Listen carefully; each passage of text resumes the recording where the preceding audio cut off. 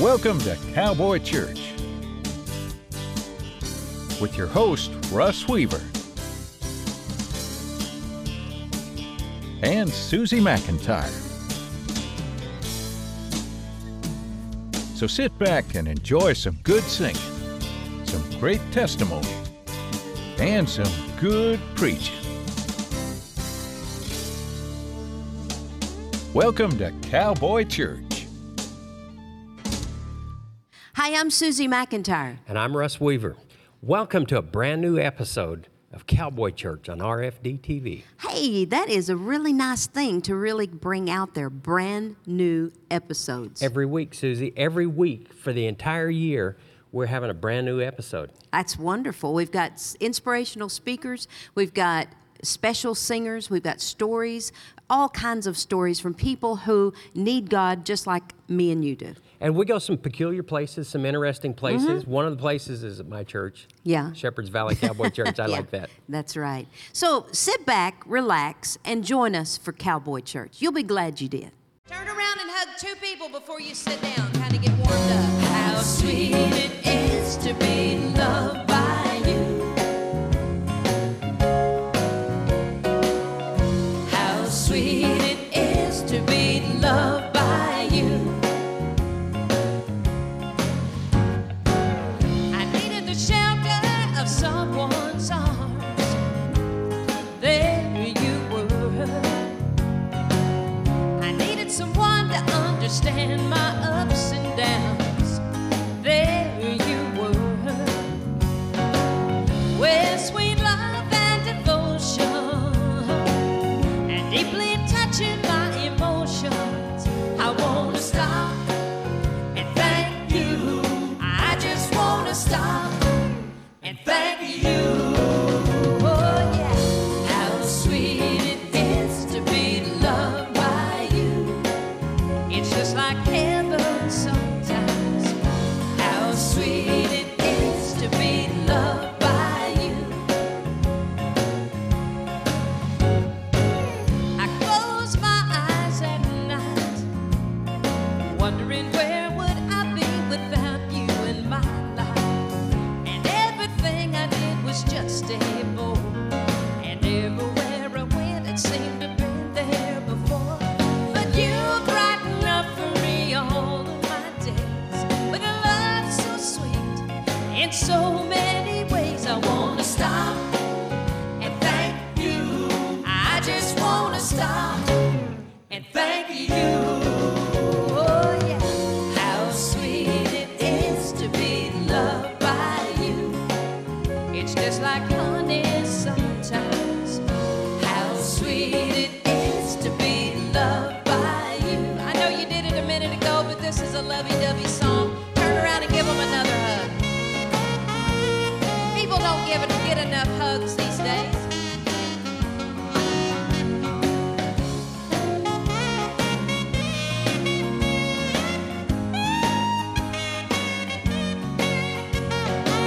You were better to me than I was to myself.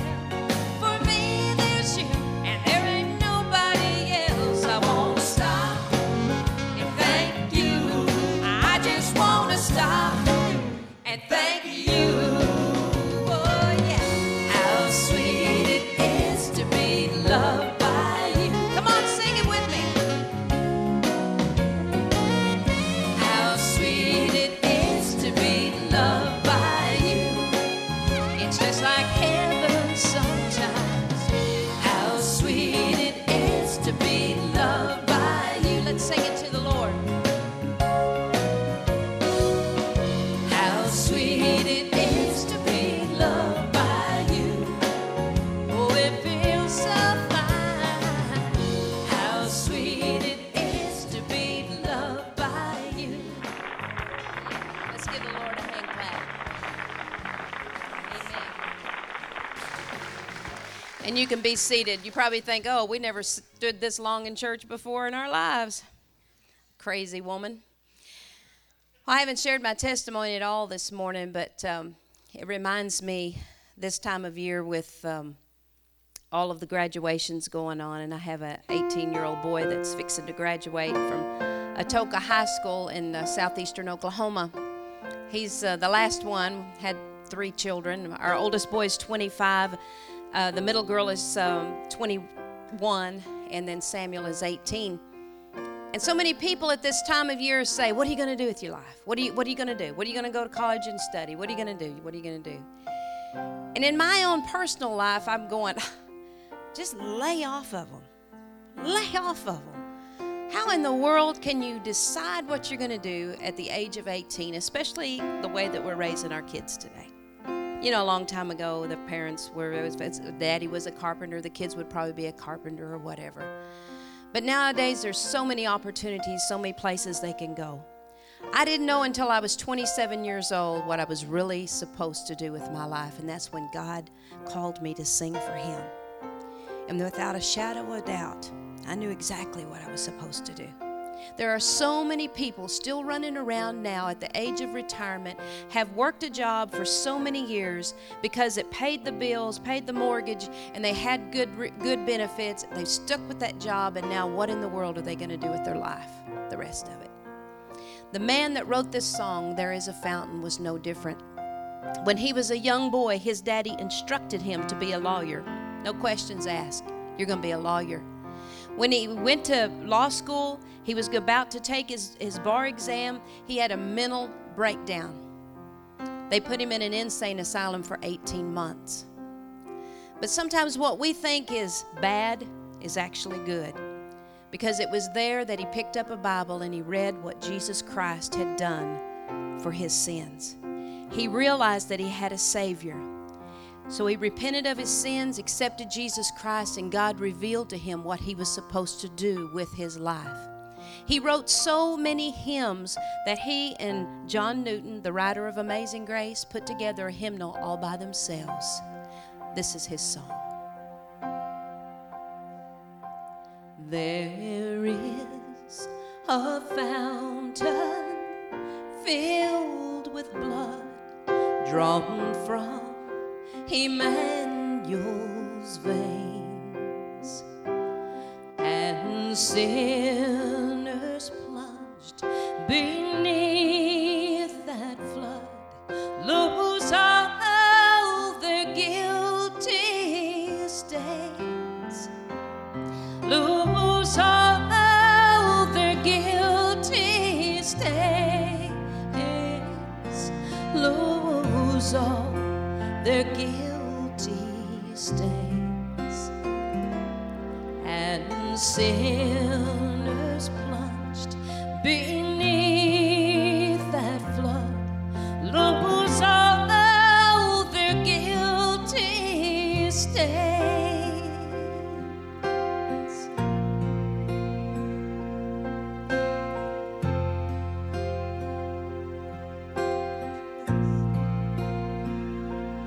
The dying thief rejoiced to see that fountain in his day,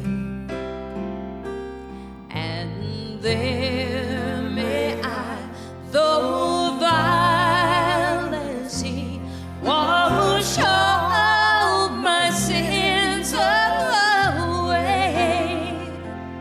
away, away, wash all my sins away. Ever since by faith I saw the stream thy flowing wounds supply, redeeming love has been my theme, And shall be till I die, and shall be till I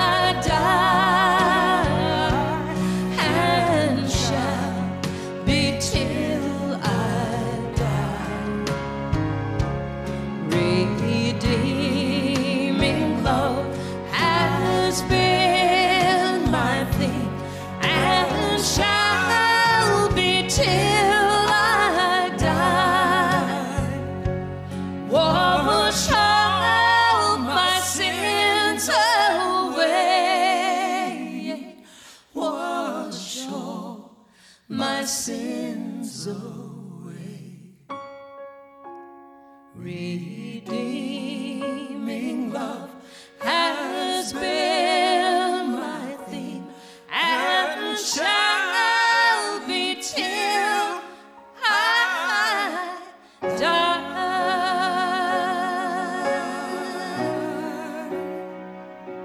Redeeming love is our theme.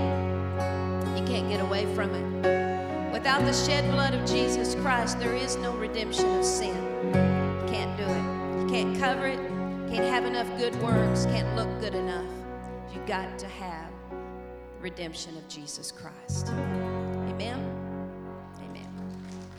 We might as well get to reality here. I don't know of one marriage that everything has just been blissful the whole marriage. And if it's based on that emotional effect, divorce happens.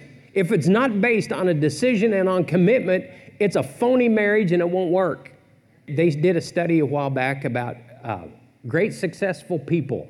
And they did this study on successful people. And you know what they found out? They found out that the one thing that they all had in common is when they were being raised, they all ate dinner with the family around a table, one meal a day on average.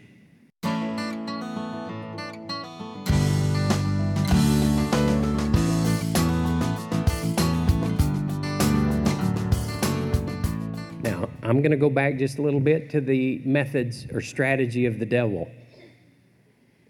How busy are we that we don't take time to have a meal around a table, either breakfast or lunch or dinner, depending on what you call it, or supper? I did find out what dinner is, though. Down here, dinner is always the late one, supper. And up in the little northern areas, dinner is lunch. So I tried to figure out which is who, and you know what? I found out they were both right.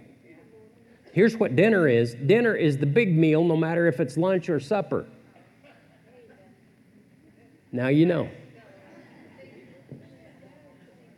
You just never know what kind of stuff you're going to learn here, do you? This is just amazing. But the thing that they all had in common, they would share a meal around a table at least one day a week. I'm going to roll through here. The missing ingredient, 1 John 3, chapter 3, verse 11, for this is the message that you heard from the beginning, that we should love, be committed to one another. You want to know some strategies that will work in your own life? Some strategies that will work in your own family? Some strategies that will work in your business? Make a commitment, make a decision, follow through with it. See, the thing about making a commitment and a decision, it's made because you've thought through things. If it's just an emotion, you're a victim of your emotion. You know what my dad told me about my wife? Before he ever met her, he said, Russ, you need to choose your wife wisely. He said, check her pedigree out. We raise horses, and you know how important the mare is. Check her mama.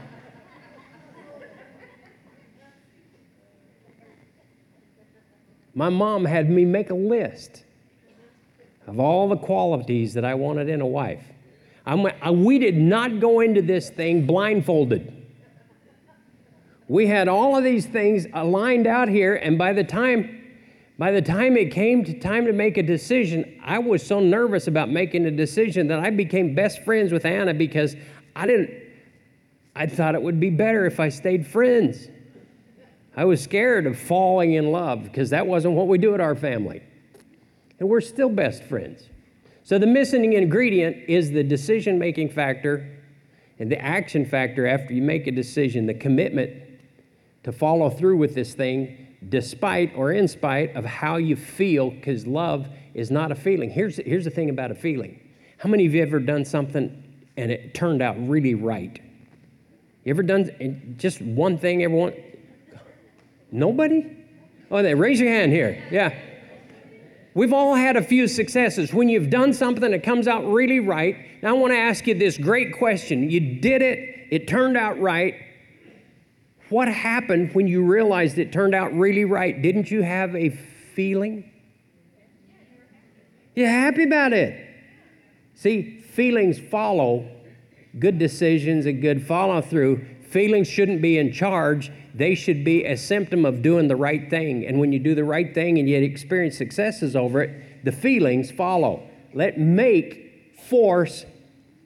Cause your feelings to be an action that follows good decisions. That's what love is. All right, well, we talked about healthy fellowship, koinonia. Let's go to the next one. It says the breaking of bread. Now, this is really similar to the koinonia. You said, well, didn't we just talk about food around the table? Yeah, but the breaking of bread has to do with a little different factor. Here's the different factor. First of all, it all relates to taking communion, because at communion, you break the bread, this is my body, this is my blood that was shed for you. And the breaking of bread has to do with a fellowship that's a different fellowship than that.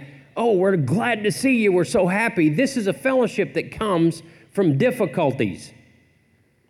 Breaking of bread together.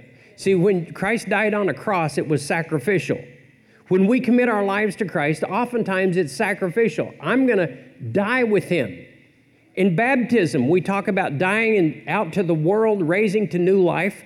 This breaking of bread has to do with the fellowship of suffering.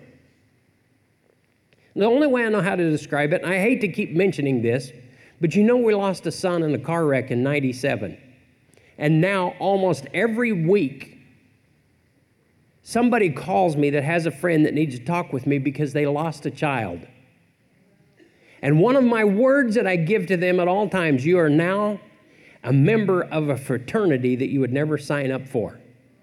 But we have a fellowship in suffering that we will always be close. Oh, you're one of us because you lost a child. See, that's a fellowship of suffering. There's a connection that goes with difficult times. The church is the perfect place for the fellowship of suffering because the rain falls on the just and the unjust alike. Good things are going to happen. Bad things are going to happen. What really is important is how you handle difficult times, because you'll all have them. And the church should be a place where difficult times are embraced and taken and improved on and worked to where you actually, in the middle of a difficult time, as you progress through it, allow God to bring about something in your life that never would have been there if you hadn't gone through the difficult times. And let me just say this, tough times make great people. Difficult times make great people, but the church is a part of that. And so the breaking of bread has to do not just with the communion service, but it has to do with the fellowship of difficult times and the suffering that goes with it. Now it says, choose your death and choose your destiny. Here's the fellowship of suffering. First of all, if we're going to live with Christ, we must die. And what that means is this, and I'm going to put it real simple terms. If we don't choose the death of our flesh and our carnal, sinful nature now, then what we're choosing is death later. We choose to die. We die out to sin and the things of sin. We choose life for eternity. What we're doing is we're choosing to die so that we're choosing the right destiny for life. You can't do that if you're making an emotional decision. So it's the fellowship of suffering. I choose to suffer with Christ. And what that means is this. Most of the suffering happens because it's a social deal. You choose to live for Christ and you decide you're not getting involved in some of the sinful stuff, and your old heathen buddies, you know what they do? What are you, goody two-shoes or something? Yeah.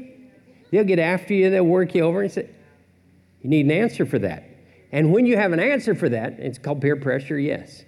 And we think only teenagers have trouble with peer pressure.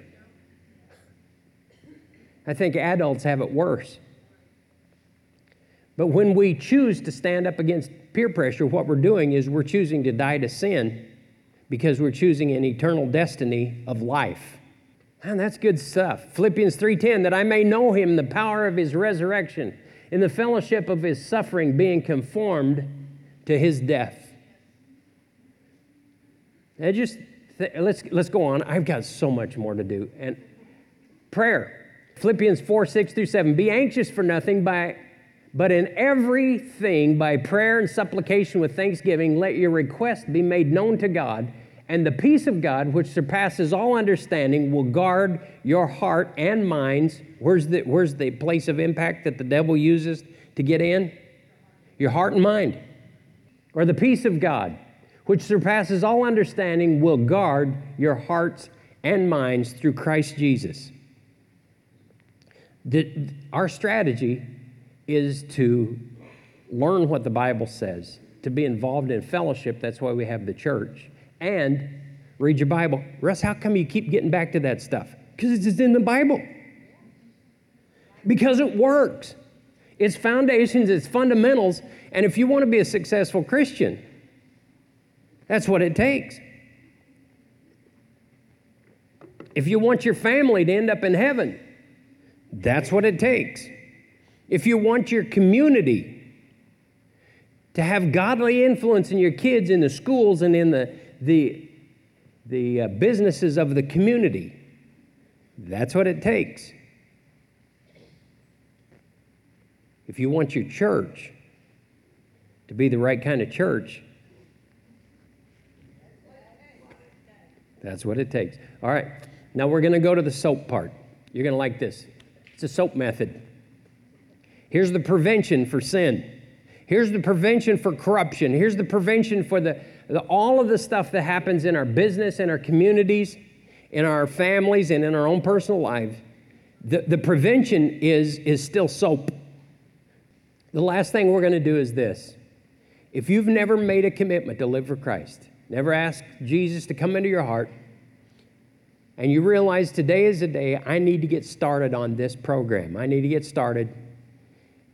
And you'd like to do that. Now, I'm pretty bashful. When I was a kid, I didn't like to come to the front. I didn't like anybody looking at me.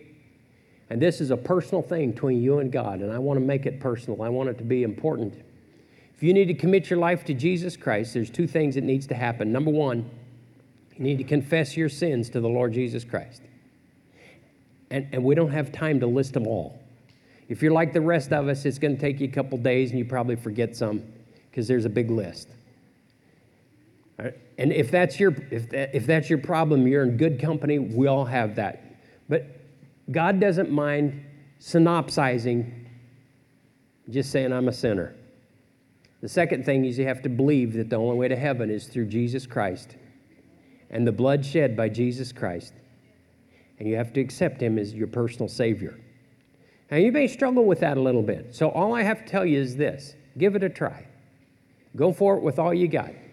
What you're doing isn't working. It's the best thing to do yet. And we're going to pray that. And we're going to pray out loud. I want you to pray out loud because we're all going to do that with you. Let's pray. Our Heavenly Father, thank you for sending Jesus to die on the cross for my sins. Please forgive me. Come into my heart. I accept Jesus as my Savior. And I pray in Jesus' name. Amen.